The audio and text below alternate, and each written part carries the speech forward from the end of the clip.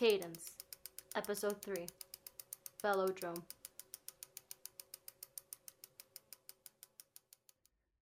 Once, in a very different time, my sister was safe. Not only was she alive, she was living. The last time I saw her was over a year ago. She and her girlfriend were traveling an improvised road trip. They got to Washington and showed up at my door, unannounced. Sierra was beautiful. Dark chestnut skin with golden hair. Sunlight seemed to float around her. I suppose she's still beautiful somewhere. It took me longer than I thought to notice the pictures she was in.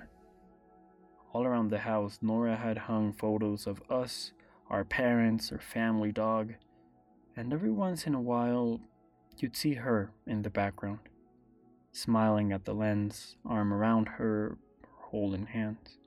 I've been trying to contact her, maybe she could help, but so far, I've been hitting brick walls all around.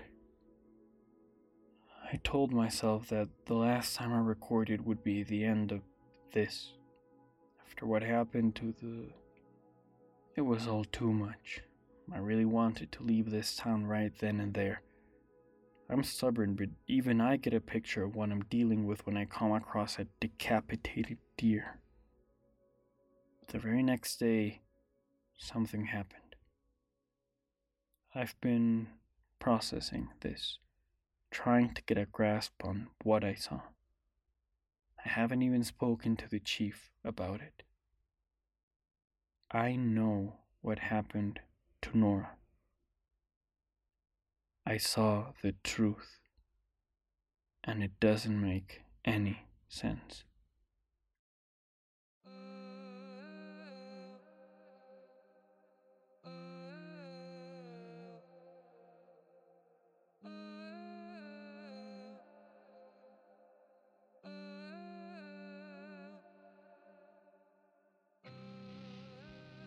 I had packed my bag with everything I had.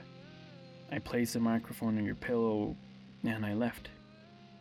Right there in the early hours of the morning. I sped past the perfectly painted houses, still gray in the light before the sun. I left the town and dove into the open highway. There was nothing to follow, there was nothing chasing me. All there was a road. One that rolled itself out in front of me, and all I had to do was follow my front wheel. No sight but the horizon, no sound but the chain. It's the quiet moments which always bear the heaviest burdens. After about an hour of pedaling, I thought I had reached a town I stopped by on the way here, and I saw a farmhouse, standing lonely in the middle of a wide stretch of crops. Right away, I knew there was something strange about the house. I got that sinking feeling like when you're on a roller coaster and you can feel the flip of your stomach when you've only just seen the drop that's coming.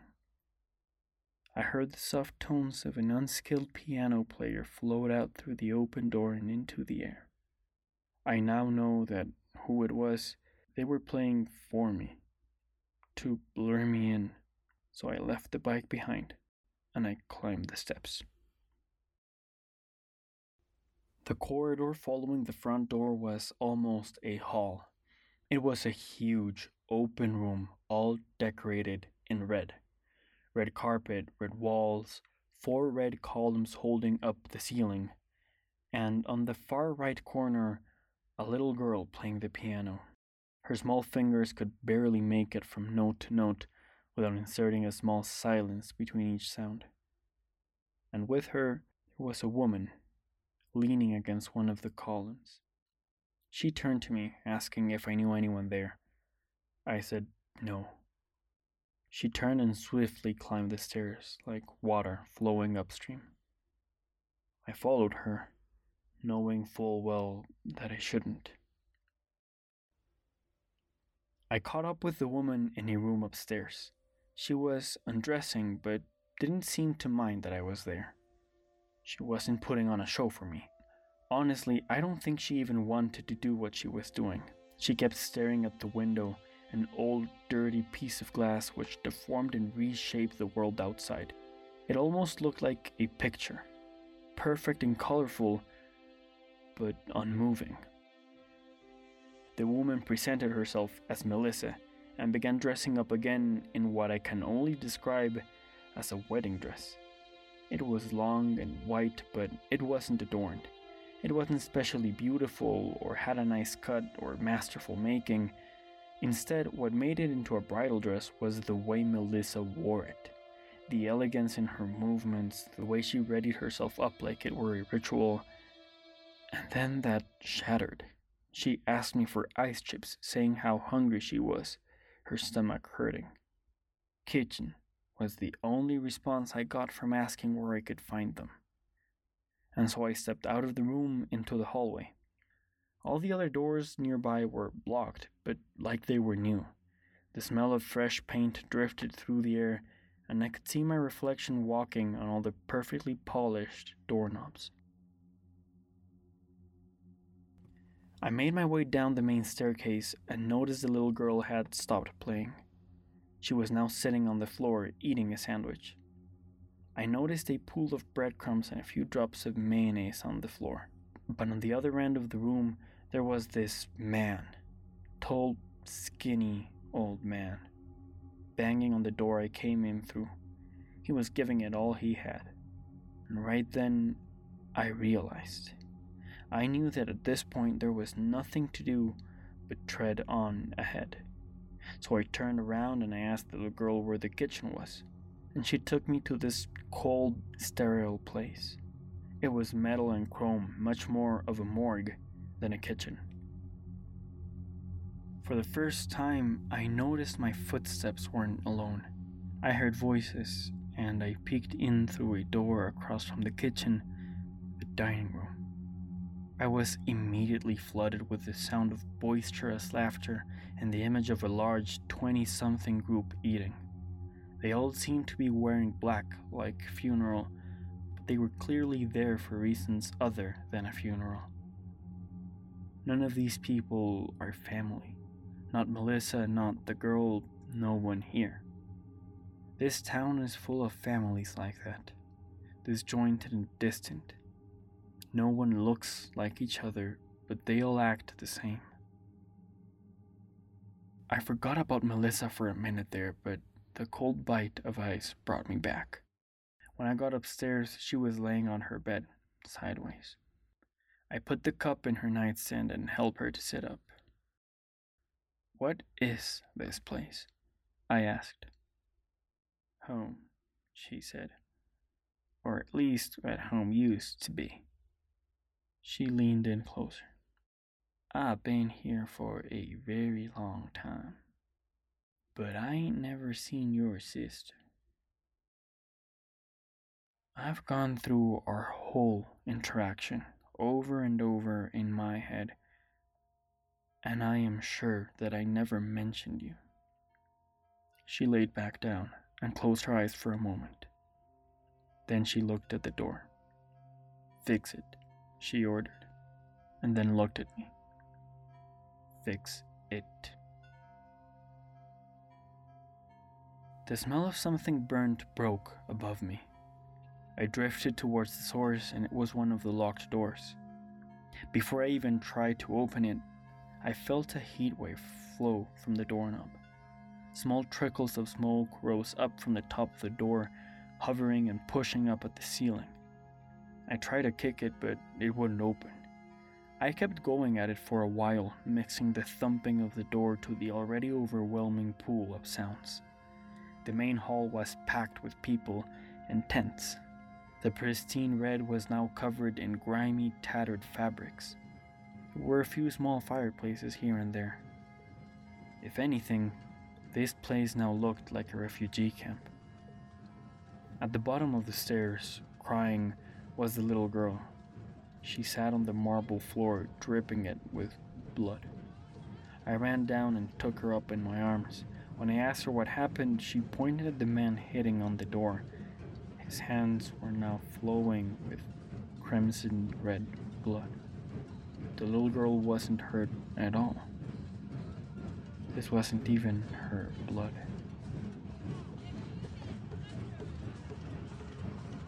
I took her to the bathroom to clean her up, and as I shut the door, silence. No more people protesting or banging on wood or clanging metal. I took a towel and cleaned up her face. "What's your name?" I asked. "Leah," she answered in a sweet voice. After everything that happened, I never knew if Leah was her real name or that's just how people called her. She didn't really speak with sentences, often with one-syllable words and nothing else. We left the bathroom until Leah was calm again. I was holding her hand. It was immediately flooded by people, grasping at the walls and banging on the counter. The wallpaper was now being torn apart as we walked through the crowded hallway. Through the open door of the kitchen, I saw it was empty after a horde of people had pillaged the room. Most of the cabinet doors were lying on the floor, empty cans everywhere. And across the hall, in the funeral dining room, I saw the family, but now there was, in fact, a funeral. One of the young men was being put in the fridge, to be lowered through a hole in the ground. They broke the wood panels in the floor and dug into the soil below. The smell of damp earth lingered above the crowd as we all moved around. We were all looking for something. We were all needy. I clutched Leah's tiny hand as I pushed us away through to the main hall. It was almost impossible to hear what anyone was saying if they were more than 3 feet away. So I grabbed Leah and I carried her. And then I stood there. I had no idea what to do, how to get out, who any of these people were. I stood there and I held Leah. I needed her as much as she needed me. We spent a while being pushed around by the crowd. I wanted to become a part of them. I wanted to be lost, to forget whatever I was feeling.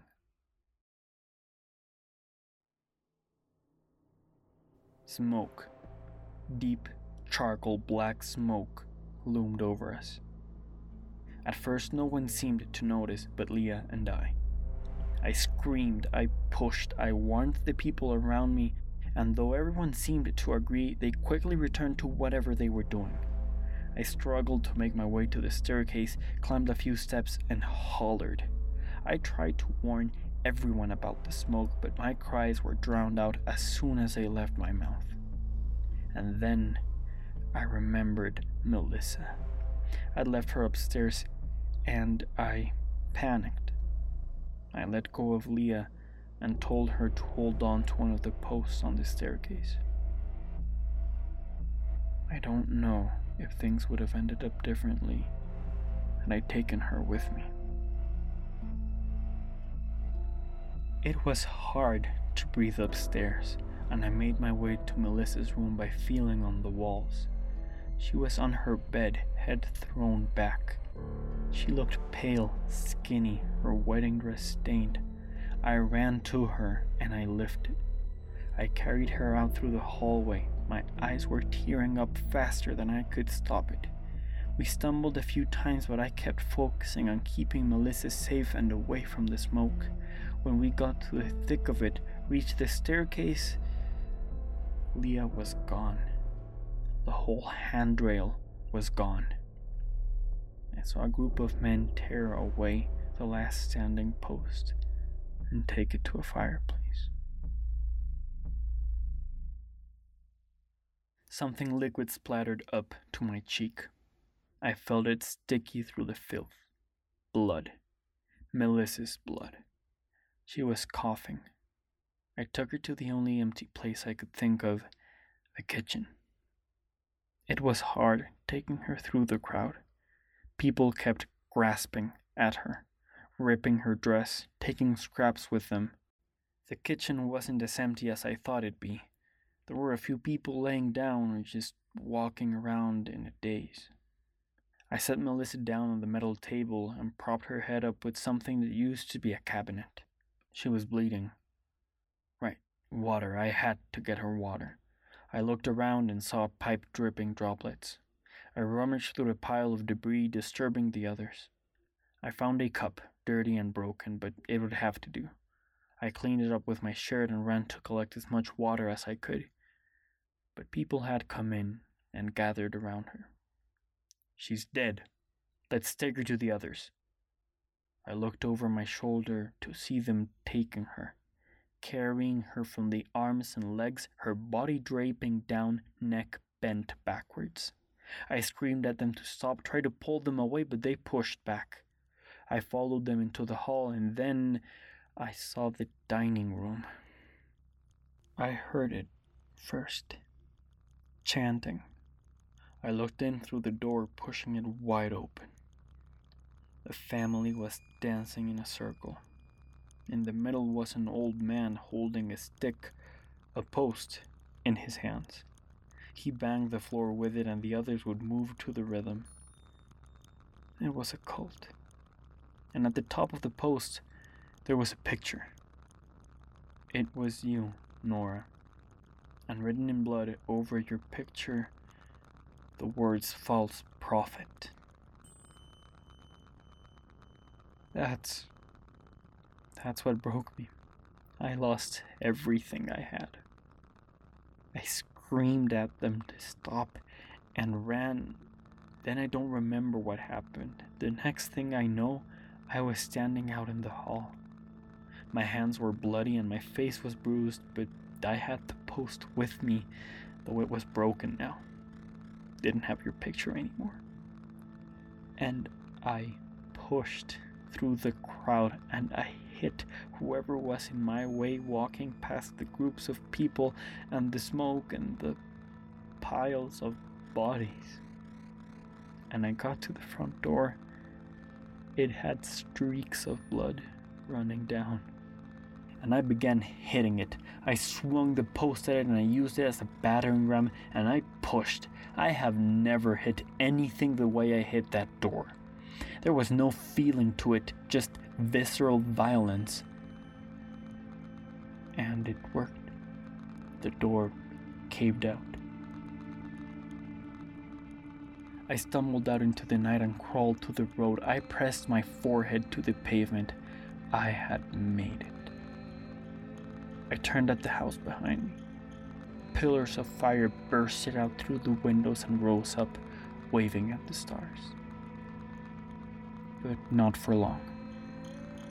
The house soon began to cave in with loud cracks and booms and groans. After a few minutes, silence. A pile of ash was drifting away, getting picked up by the icy breeze.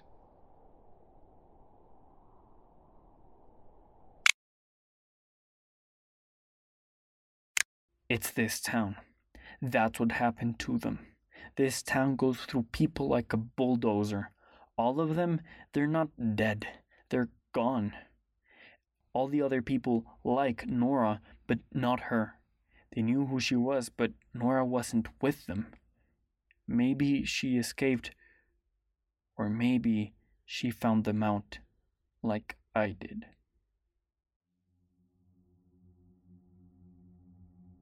What you did to those people? I swear, if you touched my sister... Nora, she was the smart one. I'm dumb and impulsive, and I will throw myself at you with everything I've got. I will pummel you until there's nothing left, until everyone forgets you used to have a name. My sister found out the truth about you, and you tried to make her stop, but she didn't, and neither will I. You wanted me scared? Good. Job well done. I am scared. But don't forget, with fear comes the claw and the tooth and the fight. So go ahead. Make me more scared. I dare you.